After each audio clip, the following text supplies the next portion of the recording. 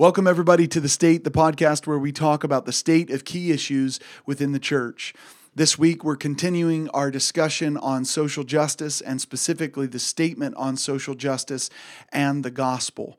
We're going to deal with Articles 1 and 2, Scripture, and the image of God. So buckle in. Here we go. From everlasting to everlasting, our God reigns, our God reigns. From everlasting to Okay, everybody, as we fire this up, in with me today is again my lovely wife, Sarah. Hello. There we go. We're going to start by reading Articles 1 and 2 in the Statement on Social Justice and the Gospel, and then we're going to get into the scriptures that help us affirm and deny each key point. So each article comes with an affirmation or with affirmations. Each article comes with denials and then scriptures to back that up. So without further ado, article number 1, Scripture. We affirm that the Bible is God's Word, breathed out by Him.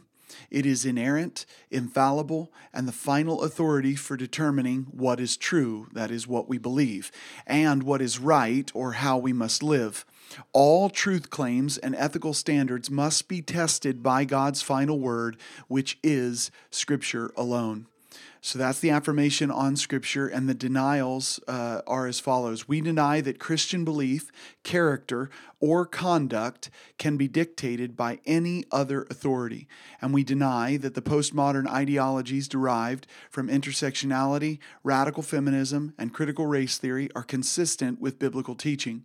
We further deny that the competency to teach on any biblical issue comes from any qualification for spiritual people other than the clear understanding and simple communication of what is revealed in Scripture. So that's the affirmation and the denial of Scripture. I'll read quickly the affirmation and denial of the image of God. And then we'll go through we'll go through the scriptures to talk about each section. Image of God. We affirm that God created every person equally in His own image. As divine image bearers, all people have inestimable value and dignity before God and deserve honor, respect, and protection. Everyone has been created by God and for God. We deny that God-given roles, socioeconomic status, ethnicity, religion, sex, or physical condition, or any other property of a person either negates or contributes, doesn't negate, doesn't contribute to that individual's worth as an image bearer of God, and we'll explore that a little bit more. So back up to the top, we're going to talk about Scripture, and the very first passage that we're going to go to is Psalm 19, verses 7 through 10. Now, in the statement, Genesis 2, 18 through 25 is the first Scripture there, and it's important and it's something worth talking about, but we're operating, as we talk about this, we're operating under the assumption that we're speaking to Christians.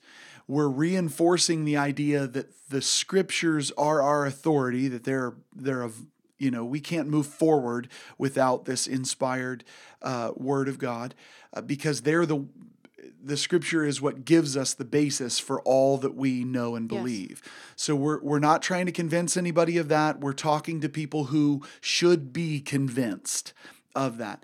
That being said, Genesis 2, 18 through 25 talks about the marriage between a man and a woman. It talks about the first created order marriage, where we're dealing with Adam and Eve. We're created for this purpose, for one another, and so on. So we're going to move to Psalm 19, 7 through 10, and we're going to talk about that. Psalm 19:7 says, "The law of the Lord is perfect, converting the soul. The testimony of the Lord is sure, making wise the simple. The statutes of the Lord are right, rejoicing the heart. The commandment of the Lord is pure, enlightening the eyes. The fear of the Lord is clean, enduring forever. The judgments of the Lord are true and righteous altogether. More to be desired are they than gold, yea, than much fine gold, sweeter also than honey and the honeycomb." So a pretty lofty view of the Word of God, of the commands of God, the statutes of God. Yes. I see in here the statutes of the Lord are right and pure and clean, true, and sweet. Yeah. So I think that that's a beautiful picture. Of course, that has to be anything that's going to be described in that way has to be our absolute go-to Absolutely. for judging anything else. And if we can start with those presuppositions, those ideas that the law of God is perfect, or that it is sure, or It gives as me you confidence said, right? that I can stand my ground in these other issues. Absolutely, but it also those presuppositions allow us to go into hard passages, things that the culture says no way.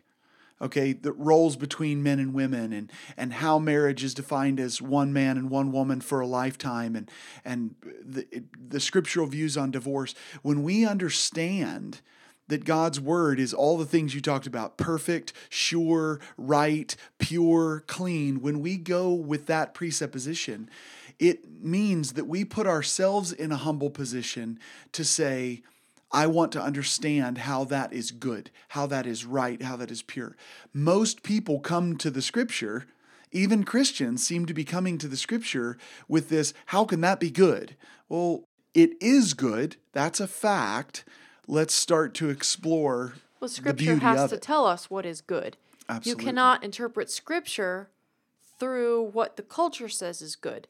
You'll have it backwards. Which is the very problem in social justice. Yes. We're trying to interpret how things should be handled through a societal lens, through a social lens, and not through a scriptural lens first. You pointed out these amazing identifiers of the Word of God: pure, perfect, sure, right. It's fascinating to me. What stands out to me is that it restores the soul. It makes wise those who are simple. It is right to the rejoicing heart. It enlightens the eyes. These are all things we want. Every one of us wants these things. Well, guess what? We go to the scripture for them. This is where they are. This is where they are. We try to find them in social constructs, but they don't. They will fail. They will fail. They don't come from there. In an article on the Statement on Social Justice website, in an article written by Josh Buse, he says this. He says that it is a wrong starting point. Social justice has a really bad starting point. I'm quoting this. Rather than beginning in the Word and seeking biblical justice, social justice, by its very definition, begins in the social environment and imports ideas from sociology, politics, and a wide array of disciplines into the Scriptures. So we're reading, this is eisegesis, we're reading into the text of Scripture instead of taking from the Scripture what we need to learn. This is why you hear gifted theologians talking about justice through the lens of intersectionality and systemic racism, as opposed to reading it through James 1:27. These pure and undefiled religion before God is this.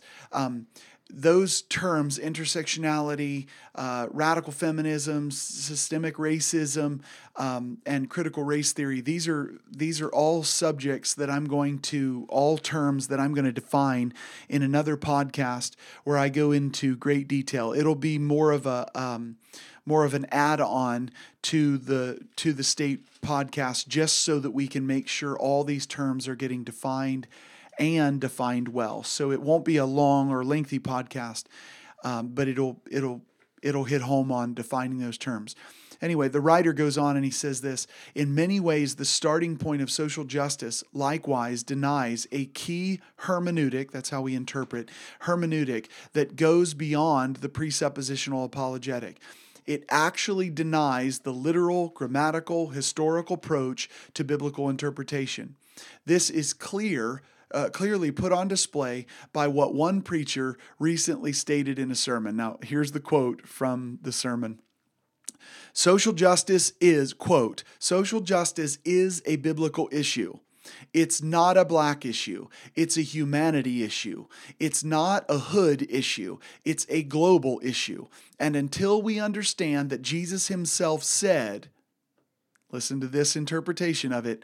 The Spirit of the Lord is upon me because he has anointed me to preach liberty to the captive, to set free those who are oppressed. If that ain't social justice, I don't know what is.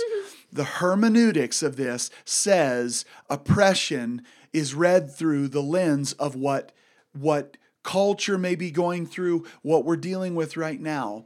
The oppressed was sin.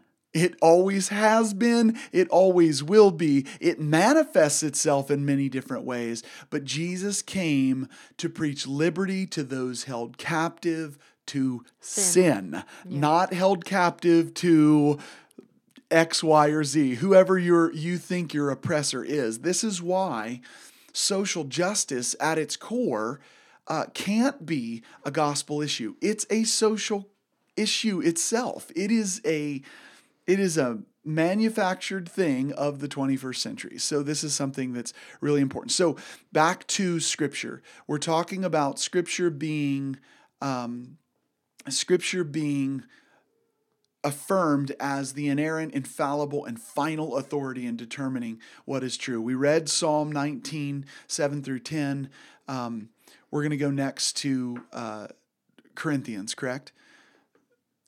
Yeah, that's the next one on the list, yeah. Do you have that dialed up there? Why don't you go ahead and find that? 1 Corinthians chapter 2, verses 14 and 15. I'll get that. 1 Corinthians chapter 2, verses 14 and 15. Here's what it says.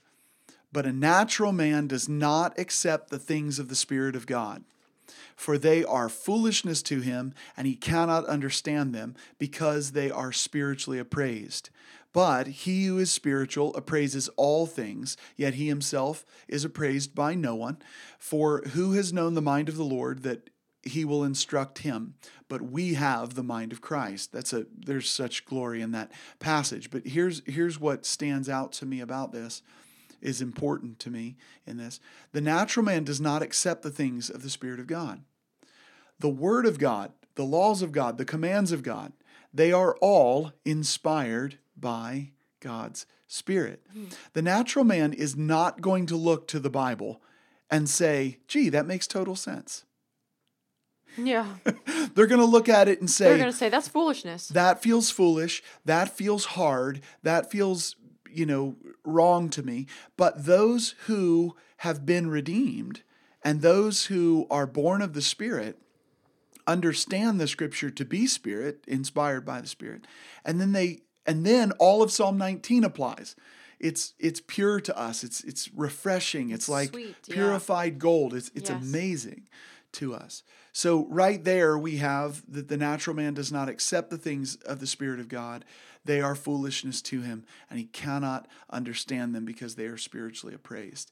So what's required in a biblical view of true justice? What's going to be required? Oh, well, Scripture. It's going to be required is Scripture, but what's going to be required for us to accept that as not being foolish? You have to be a Christian You have first. to be a Christian. This is where we have to get to the root of an issue in our culture, and that is that we're not going to fix the culture by imposing biblical principles on them. How we win is by preaching Jesus to them. Exactly. People have to be born of the Spirit, and then this doesn't become foolishness. But what we have is we have this, imposing scriptural principles. If you'll just look like Jesus, life will go better for you. You still go to hell. No, that's just behavior modification. Right. That doesn't change anything. And it's behavior modification of the highest order. Yeah, it's Jesus. That's fantastic. But it's still... The heart has to be changed. Exactly. What good does it do to, make laws and monitor everything on the outside Right. when the heart of a person is still rebelling against everything you've put in place? Yes, this is why I see it this way. When it comes to, should Christians take political office or seek political office? Absolutely. Should they do so simply to change legislation so that everything looks Christian? No, they should have they should be in office to establish those good causes for God's people. I think that's good. But they should be always ready to preach that gospel that calls people to repentance and transformation, calls them to spirit-filled life. And you hold a higher office, you hold a political office or whatever it is in leadership, you hold that so as to be a greater beacon of the light of Jesus Christ. That's important. I think over time, politicians, Christians who have sought political office, have become politicians to just simply put the Bible in place of the moral code of the culture, but that Bible code is still, that biblical law is still foolishness to an unregenerate people. Yes, and So- eventually they will disregard it. Yes. Even if they heed you at first, they'll disregard it because they're not changed. Right. So yes, we should seek these positions, and yes, we should do so to care for the Christians that are in our nation, and and yet at the same time we should do so to preach the gospel from a larger platform. Sadly, most people get into politics and then they just seem to shut up about their faith because nobody wants to hear it there either. So I think that's a sad piece. How about Ephesians chapter 5? Ephesians 5:22 through 33. Again, these are all in order to affirm and to deny these particular articles in the statement on social justice. What does Ephesians 5 say? Wives, submit to your own husbands as to the Lord. For the husband is head of the wife, as also Christ is the head of the church, and he is the Savior of the body. Therefore, just as the church is subject to Christ, so let wives be to their own husbands in everything. Husbands, love your wives, just as Christ also loved the church and gave himself for her, that he might sanctify and cleanse her with the washing of water by the word, that he might present her to himself a glorious church, not having spot or wrinkle or any such thing, but that she should be holy and without blemish. So husbands ought to love their own wives as their own bodies. He who loves his wife loves himself. Yeah. For no one ever hated his own flesh, but nourishes and cherishes it, just as the Lord does the church. For we are the members of his body, of his flesh, and of his bones. For this reason a man shall leave his father and mother and be joined to his wife, and the two shall become one flesh. This is a great mystery, but I speak concerning Christ and the church. Nevertheless, let each one of you in particular so love his wife as himself, and let the wife see that she respects her husband. Yeah. That's terribly countercultural. Yeah, it's countercultural, and yet at its core, it has everything to do with the Word of God and the value of the Word of God, right? The Word of God washing the bride, right? So cleansing her, all of these things. The Word of God is that important.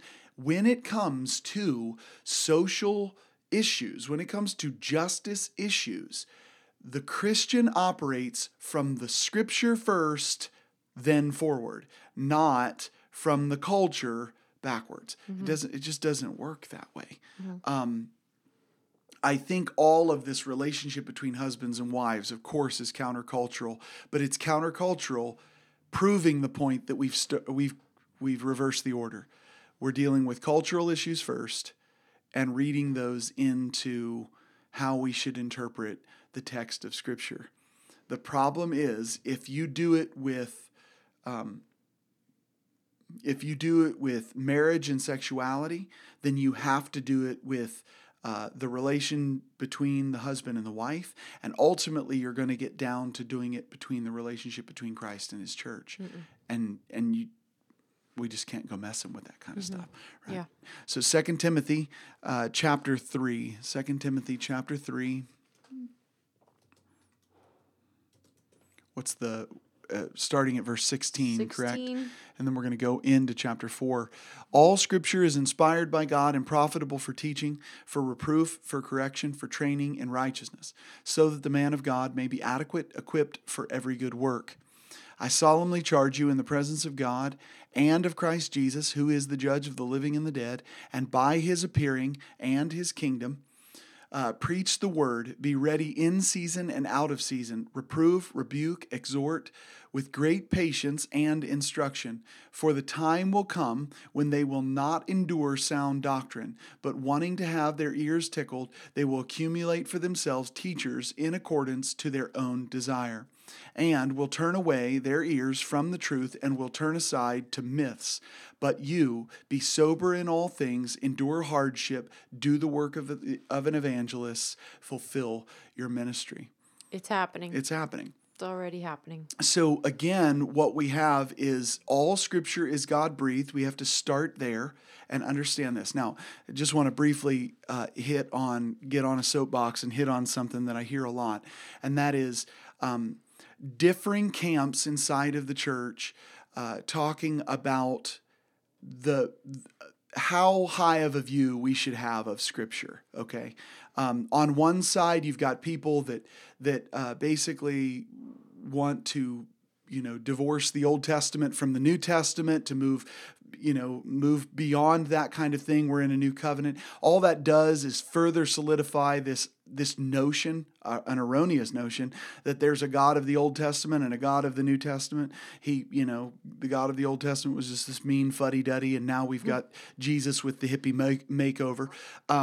But God is the same, and God's story is unchangeable. It's continuous throughout this whole piece. All of Scripture, according to this, is God-breathed. And I hear people say things like this. They'll say, don't make a paper pope out of the Bible. I've heard people say, don't make a paper pope out of the Bible. You're right. We shouldn't make a paper pope. It's actually infallible. God. Yeah, it's actually infallible, not the Pope. But the Scripture is inspired by God. It is God's Word. What happens in conversations about the Scripture, about its inerrancy, about its sufficiency, about all this stuff, is that people tend to want to hold tight to just the words on the page without any reality to the fact that we are to rightly divide it. So the Spirit of God is working in us to even understand the thing. Of course. Okay? It doesn't say spiritually discerned. Right, it's spiritually discerned. It doesn't say in Scripture just read it word for word there. You've got it, and you don't need to seek God for what this means. We do need to seek God. He is clearly and actively working in this. At the same time, so many people want to throw the Bible completely out. They want to toss it under, failing to realize the same Spirit that they claim is speaking to them inspired every word in this book. Mm-hmm. So if God is undivided, why would you divide him? Why would you set a division between what God has inspired to have written? We see it in the book of Acts. We see it in the Psalms that God spoke, and he spoke to men, and they were carried along. They wrote this stuff out, and it was useful for us to learn. David, the apostles, on down the line. Why would we see that and then just decide we don't believe that when it's inconvenient? God's word is inspired. It's useful for teaching, useful for correcting. The Spirit of God is over those words on those pages just as much as he would be if there was a prophetic utterance in the world today. Yeah, there are no loopholes for getting out of trusting in the Word of God. No. Although there's a lot of attempt. I know, but either you believe it or you don't. Right. Exactly. If you believe it, you have to believe all of it. Yes. And you have to stand there. Yes. It is your platform. Yes. And you trust it, and the authority by which you stand up and confidently declare that all men everywhere must repent and believe is found in those pages. Yeah. The authority by which you stand and you say, if it's not for the resurrection, our faith is futile, was written to you in those pages. So it baffles me how many people want to divorce the Spirit of God and the word that he inspired. So that is just, I'm done with my soapbox for a second there. Small tangent there. So Paul says to Timothy that he charges him in the presence of God and of Christ Jesus to judge the living and the dead, and by his appearing and his kingdom to preach the word. What word would that have been? No, it's not the New Testament canonized. It's not written in any form, but it is the word of the gospel, as I see it, right? To preach the word. Be ready in season and out of season. Reprove, rebuke, exhort with great patience and instruction. For the time will come when they will not endure sound doctrine, but wanting to have their ears tickled, they will accumulate for themselves teachers in accordance with their own desires. I am saddened every time I hear of another church, especially large churches, because they have such influence. When another church seems to capitulate to the culture Yes. and to the social Justice. expectations. Exactly. And my heart sinks a little each time. And I think, oh no, how many people are sitting in their congregations, listening to their pastor speak on these things, believing it all without even looking to the word to see if it's true. Right. They just, the preacher said it, so it must be because he's a man of God. And then they follow it, and their worldview, their life view, their filter on interpreting scripture and everything is tainted. Yes. And they don't rely on the Spirit of God anymore. They rely on the words of men. And this is the way that our culture is going, and even the church culture. It's becoming more and more worldly, and it makes me sad. I think this is why we're instructed to test everything according to Scripture. Test everything. We need to... there has to be something by which we can gauge whether a man is a man of God, whether a teacher is a teacher of the things of God. And the only way that we can gauge that is to go back to some objective source, and that would be the Scripture, inspired by the Spirit of God. Honestly, to me, that's logic. It's completely logical to me, Yes. but it is no wonder that the church is largely ineffective Right. because we're undermining each other left and right. We're not We are. we're not united at all. No, absolutely And not. we all the strange thing is we all use the same scripture. Yeah. And we'll throw this scripture out and that scripture out, and we'll come up with, we use the word of God even to justify our pet doctrines or yes. whatever we want to come up with to capitulate to the culture or to make ourselves feel better, to justify our own guilt or whatever. And I feel like those that would stand solidly on the word of God and would say, no, that's not what God's word says. I feel like every time that happens in either a denomination, like a denominational change Right. of what those denominations will accept or teach, or even large independent churches that don't necessarily fit into a denomination, but they are just adopting this and that and whatever. They seem to pull it out of the air. I feel like those that would stand solidly on the word of God lose a little bit more ground each time. It's like we are falling into the minority. Without doubt. And we're getting less and less and less of a voice. And so we almost have to shout louder or something. Hebrews chapter 4, verse 12 says, for the word of God is living and active and sharper than any two-edged sword, and piercing as far as the division of soul and spirit, of both joints and marrow, and able to judge the thoughts and intentions of the heart. And right there, I think, is why we don't want to go by a biblical justice. We don't want to go by a gospel justice, because this particular word, it judges the thoughts and the intentions of our heart. And we don't want those judged. So we go based on a social norm. Oh, I wasn't totally following you there. I Yeah. thought you were saying we don't want to follow You'll be all right. The reason why people refuse to follow the scripture is because the scriptures judge the intentions of their heart. And it's easier when you just create a social, agenda of your own, because we can just move forward. And that's just not the right way to go about it. I agree with you. There you go. We're finally on the same page, are we? So 1 Peter chapter 1, verse 25. Go ahead and read that out when you get there. 1 Peter chapter 1, 25. All flesh is as grass, and all the glory of man as the flower of the grass. The grass withers, and its flower falls away, but the word of the Lord endures forever. And this is the word which was preached to you in the NASB. And so what is so staggering about this is that if you put this into the argument on social justice and the gospel, here's what you realize. Social justice, a man-made thing, flesh, it withers and it fades, but the gospel will endure forever. Social justice is not a gospel issue. The gospel endures forever. The gospel should inform how we do justice. The gospel should inform how we see society and how we see what is really at the core, the heart of what is wrong with society.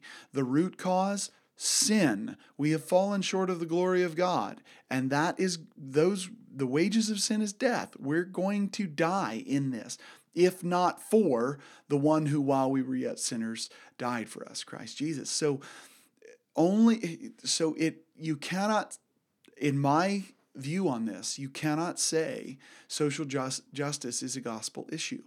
The gospel informs justice. The gospel informs our view on society. It has to, and it has to in every way. And most people who agree with that until we start talking about the hard issues of how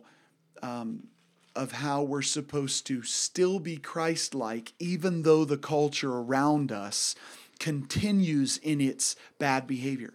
Even though the culture around us allows for, pick a poison, right?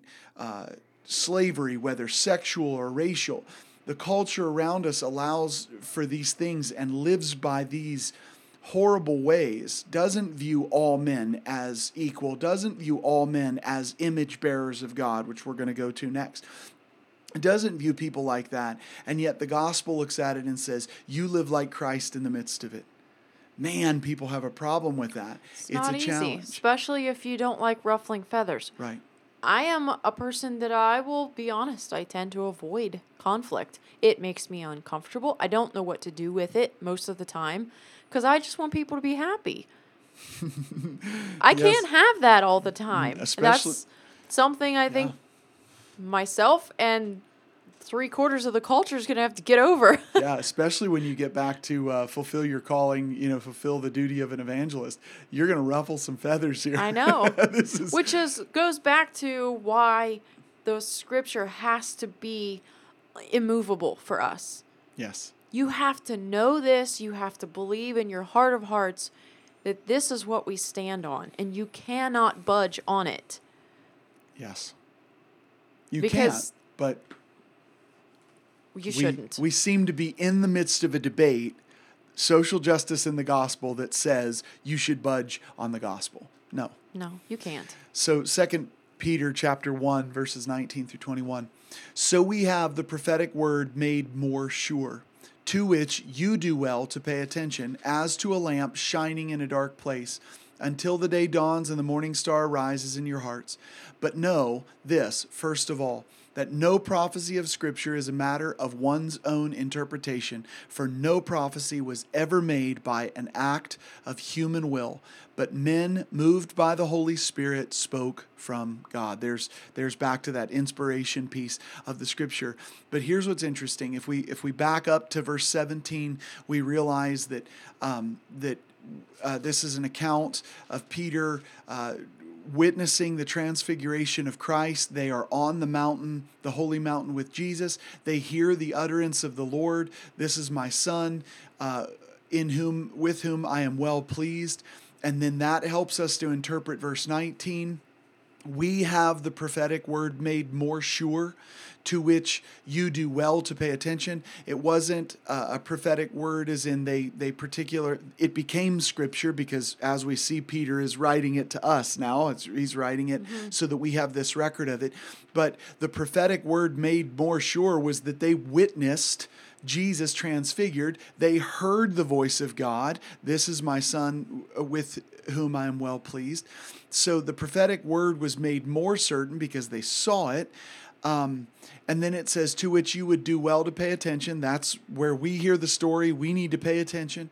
It's a lamp shining in a dark place until the day dawns and the morning star rises in our hearts. And then this beautiful statement: no prophecy of Scripture is a matter of one's own interpretation. No prophecy was ever made by an act of human will, but men moved by the Holy Spirit spoke from God. The things spoken in Scripture were spoken as men were moved by the Holy Spirit. So when they talk to how society should be, how men should be, how women should be, how marriage should be, how race relations should be, when they speak to that stuff, we are talking about things that were spoken by the Spirit of God as He moved men of old to write down. And we don't get to interpret them our own particular way. No, it's not our right. Right. It should leave us in a place of humility to say, God, help me understand this. Right? I think that needs to be at the heart of all of this. Okay, so let's move to the second article in the statement on social justice in the gospel, which is the image of God. We've read through the affirmations. We may come back to those as we make our points, but the first scripture is Genesis chapter 1, verses 26 through 30. Go ahead and read that out to us. Then God said, let us make man in our image, according to our likeness. Let them have dominion over the fish of the sea, over the birds of the air, and over the cattle, over all the earth, and over every creeping thing that creeps on the earth. So God created man in his own image. In the image of God he created him. Male and female he created them. Then God blessed them, and God said to them, be fruitful and multiply, fill the earth and subdue it. Have dominion over the fish of the sea, over the birds of the air, over every living thing that moves on the earth. And God said, see, I have given you every herb that yields seed, which is on the face of the earth, and every tree whose fruit yields seed, to you it shall be for food. Also to every beast of the earth, to every bird of the air, and to everything that creeps on the earth, in which there is life. I have given every green herb for food, and it was so. That's it. That's okay. Yeah, so if through we 30. couple that with Genesis chapter 9, verses 6 and 7, whoever sheds man's blood, by man his blood shall be shed, for in the image of God he made man. As for you, be fruitful and multiply, populate the earth abundantly and multiply in it. The idea here is that the image of God is this ultimate created order. I mean, we're dealing with something that is different than anything else in all creation. Now, here's what stands out to me about that and social justice. We make man in our own image, in our own likeness. How many races are there in mankind? According to the scriptural worldview, there's one race. There's humankind. That's it. Yes. So we're all made in God's image. We're all affirming this idea that, again, we are equally created in God's own image. We're divine image bearers. All people have inestimable value and dignity before God, and they deserve honor, they deserve respect, they deserve protection. This is what we're called to do. I think as image bearers, we're supposed to protect that image.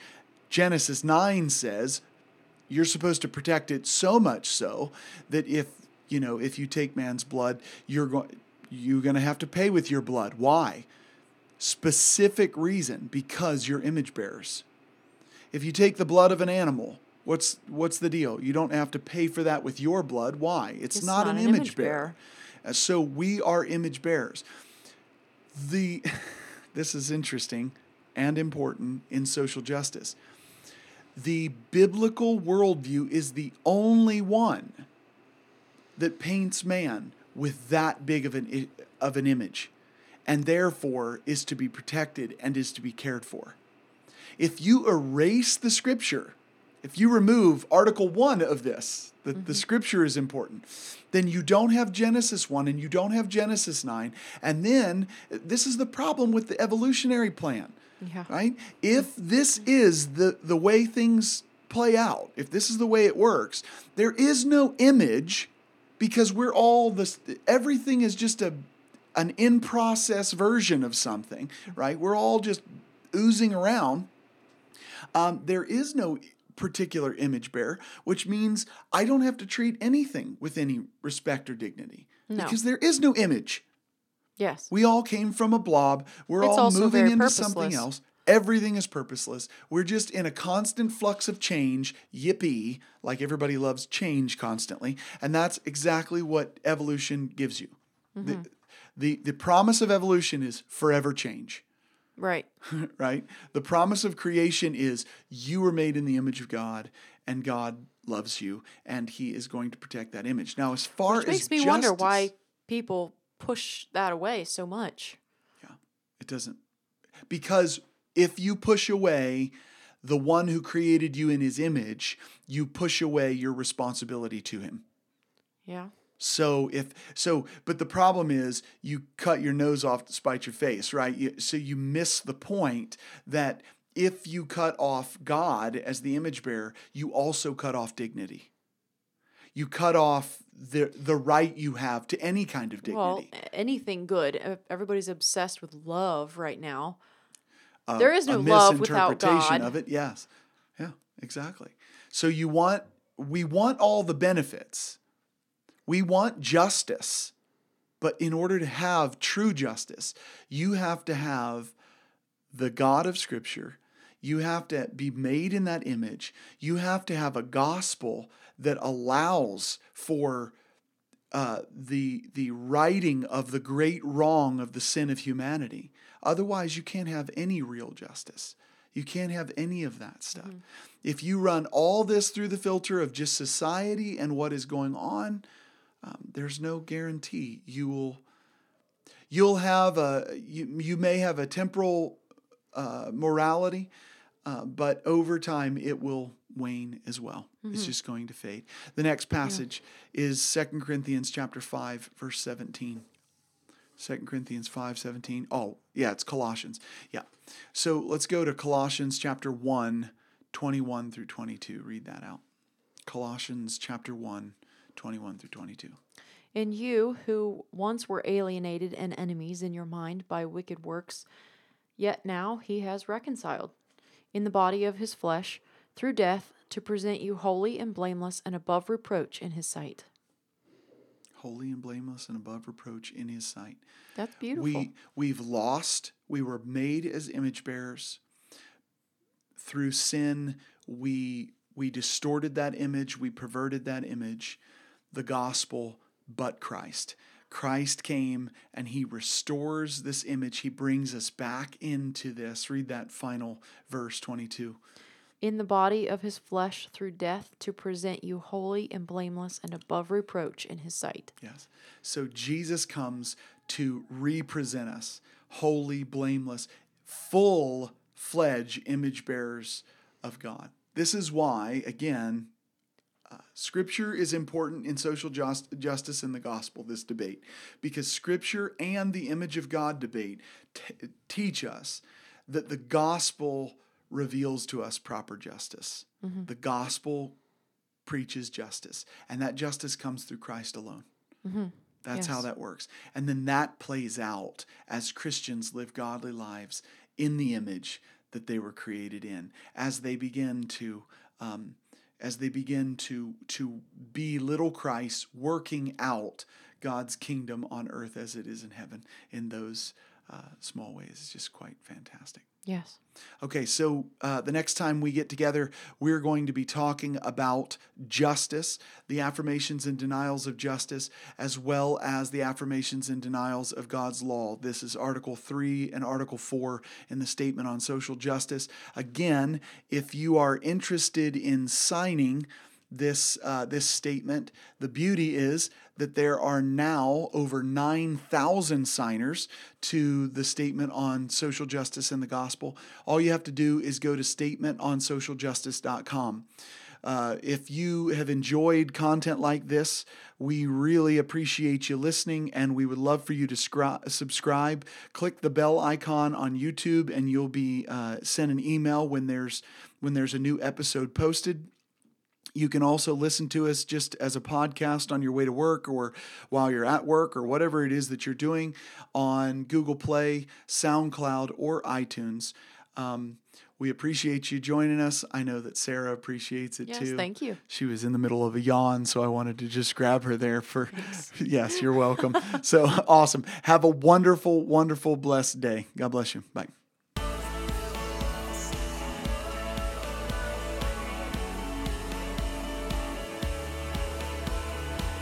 From everlasting to everlasting, I got your reigns, I got your reigns.